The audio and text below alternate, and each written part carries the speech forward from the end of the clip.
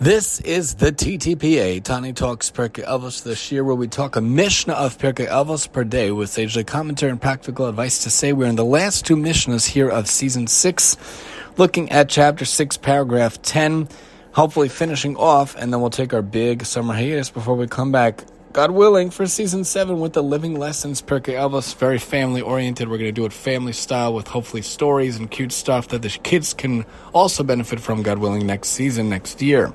God willing, let's look at 6:10 Vav Yud. Chamisha kinyanim kana HaKadosh Baruch Hu be'olamo ve'elohein Torah kinyan echad, Shamayim ve'aretz kinyan echad. Avram kinyan echad, Yisrael kinyan echad, Beis HaMikdash kinyan echad, Torah minayin deksiv Hashem kanani reishis darko kedem mefalav me'az Shamayim ve'aretz minayin deksiv kol mar Hashem Hashemayim kisiv ve'aretz ador magli yezabayis Hashem dimneli v'yezamakol menuchasi. Very famous pasuk that we say sometimes on the Haftorahs.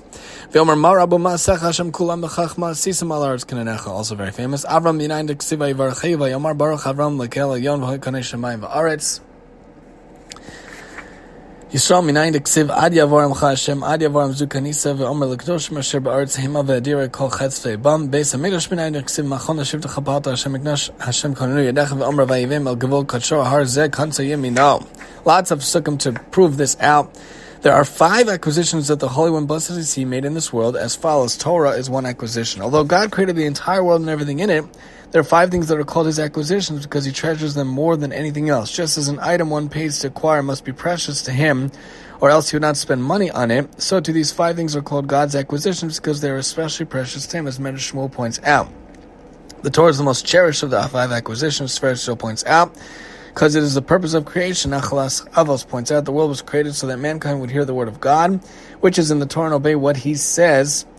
And we know that heaven and earth are one acquisition. Heaven and earth are the necessary environment in which people learn Torah and obey His commandments. Chassid Yavitz points out everything in heaven and earth was designed for that purpose. First Yisrael points out Avram is one acquisition. Avram was beloved by God because he was the first one to fulfill the goal of creation by teaching the word of Hashem to others. As he traveled, he spread awareness of Hashem, influencing masses of people to abandon the ways of idolatry and recognize the one true God, Tiferes Yisrael points out.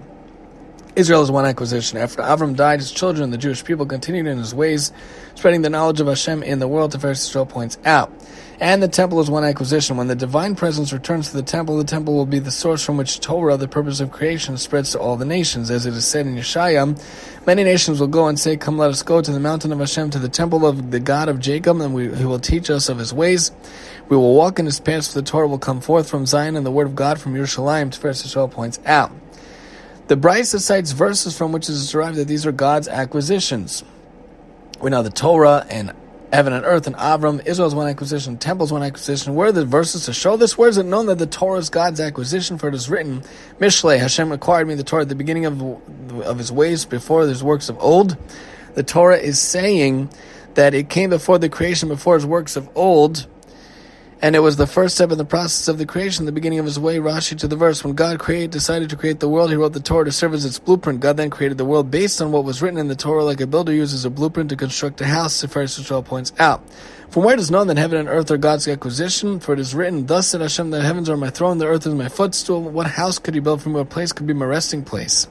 God declares that no structure built by man is big enough to hold His presence, which fills the universe, with the entire heavens as His throne and the entire earth as His footstool.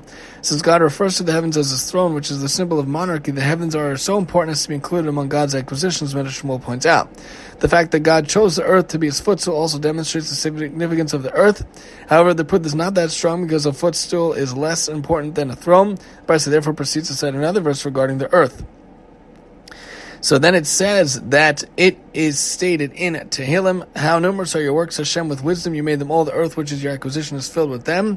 According to the translation of the verse, it says explicitly the earth is God's acquisition, pointed out by Medrash Shmuel. Where is it known that Avram is God's acquisition? Because it says in Bereshit, Melchizedek blessed Avram, saying, blessed is Avram by God, the Most High, maker of heaven and earth. The Brisa understands the words maker of heaven and earth referring back to Avram. Blessed is Avram by the God, the Most High. Avram is because Avram is the maker of heaven and earth. Avram is called the maker of heaven and earth because they exist in His merit. We can derive from here that Avram is one of God's acquisitions. Since heaven and earth are acquisitions, the person who enabled them to exist certainly deserves this title, Medrash Shmuel points out. Where do we know that Israel is God's acquisition? It is written in Shemos, until your people pass through Hashem, until this people that you have acquired pass through. It also says in Tehillim, Tehillim, for the holy people who are on the earth and the mighty ones, all my desire is for them. The verse states that all of God's desires for the Jewish people, the holy ones, the mighty one, because they fulfill the purpose for which the world is created, Rashi points out. Therefore, fitting to call them God's acquisition. Though the previous verse, until those people you have acquired passes through, states explicitly that God acquired the Jewish people, doesn't prove on its own that Israel is an acquisition in the sense of beloved possession. Since that verse was stated soon after the Exodus from Egypt, might mean that Hashem acquired the Jewish people in a literal sense by freeing them from slavery. The Brisa therefore adds the second verse to show God acquired them because they are precious to Him, from pointed out from the Derech Chaim.